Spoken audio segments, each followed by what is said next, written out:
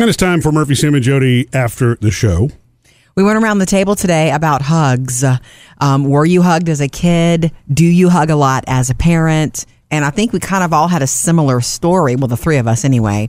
Sam, you didn't get a ton of hugs when you were little. From my dad. My mom hugged sometimes, but my dad wasn't a hugger. Yeah. Now, we're not all going to start crying here in a second, are we? By the way, how much is this going to cost me? I got a good amount of hugs from my daddy. Yeah.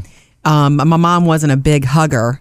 Of course, my mom and I do hug now that I've grown up, and I love and appreciate that. And I wanted to bring it back up because I have a story to tell. But yours was similar, Murphy? It was, but I was going to say, I mean, it surprises me that your mom wasn't a good hugger because she actually is a great hugger today. I mean, I find when she hugs you, it's one of those where you know she means it. That's what I'm saying. When we were little, I don't remember her being a big hugger, but now she is.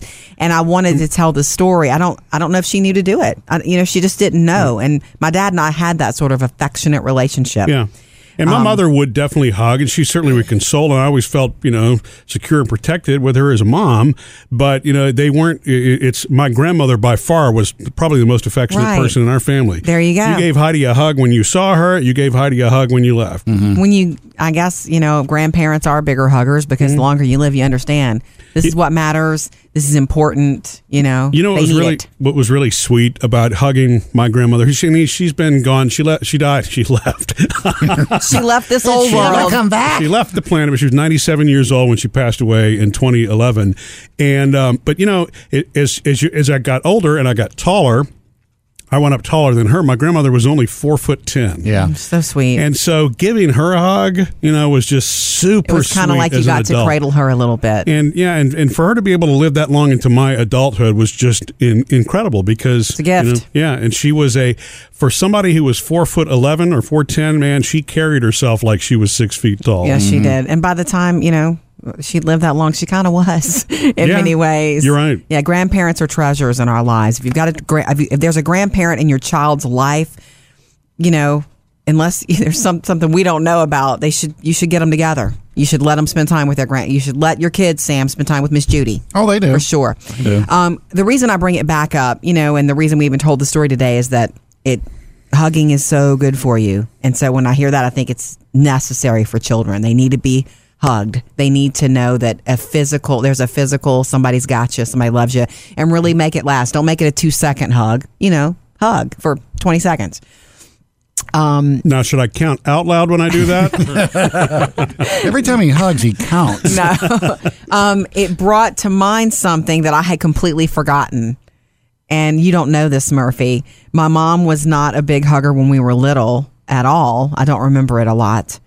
But when she remarried, and I had a stepdad for a short while, I say a short while, they were married for 6 or 7 years after my dad had died. My dad died when I was a junior in high school, and then my mom remarried.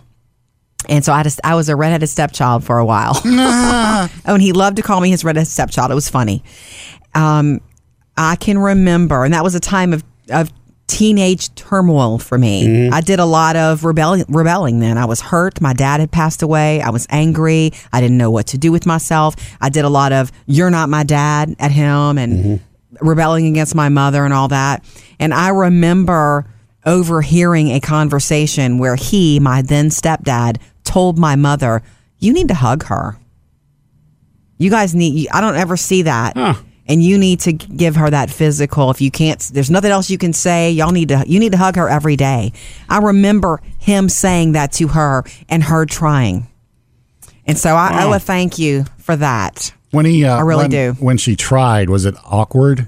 At first it was, but now no big deal. She and I are very close. I will hug her without reserve now, and so will she hug me. When my dad was older before he passed away, he didn't hug. But my mom and I had some discussions.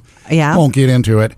But she had talks with my dad, and so at some point he started hugging and I love you and hugging and I love you. But it always felt odd. Well, because it was probably odd for him. Yeah, and because And I hate to say this, but it was almost like he didn't know how to hug. Sure. He'd put his arms around you. It was like hugging a stranger. Does it go here? Yeah, well, okay. because if he'd spent his life not Hugging. giving that sort of affection, it was awkward for him. Yeah. But big props for him doing it. Yeah. Even maybe more so, you can feel that love because it was hard for him to do, but he did it anyway. Yeah. Nice. So, when it's not a family member, and I am a big hugger, but I wonder where both of you draw the line. When I say draw the line, I don't mean inappropriately. What I mean is, how do you know that a relationship has gone from a handshake to a hug? When there's some sort of emotional component, when you've helped each other in a way, I don't know,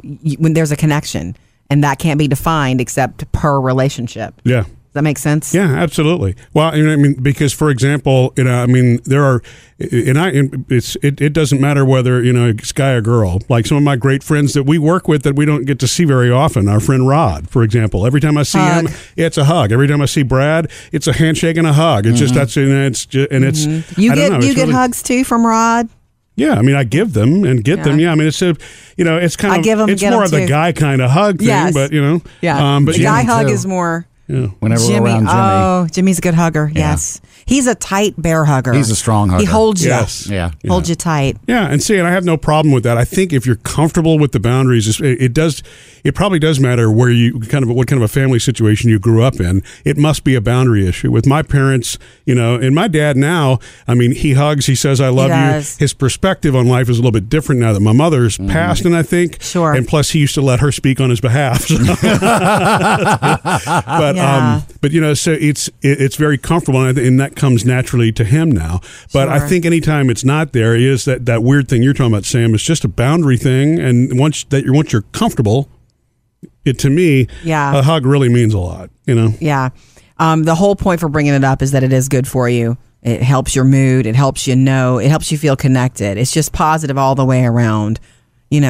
Unless you can't breathe because it's such a bear hug. Mm-hmm. Doesn't our oldest daughter Taylor? Doesn't she have a sweatshirt that says "I give hugs" or something like that? Free hugs. Free hugs. You need one of those, Sam. Missed any part of the show? Get it all at murphysamandjody.com.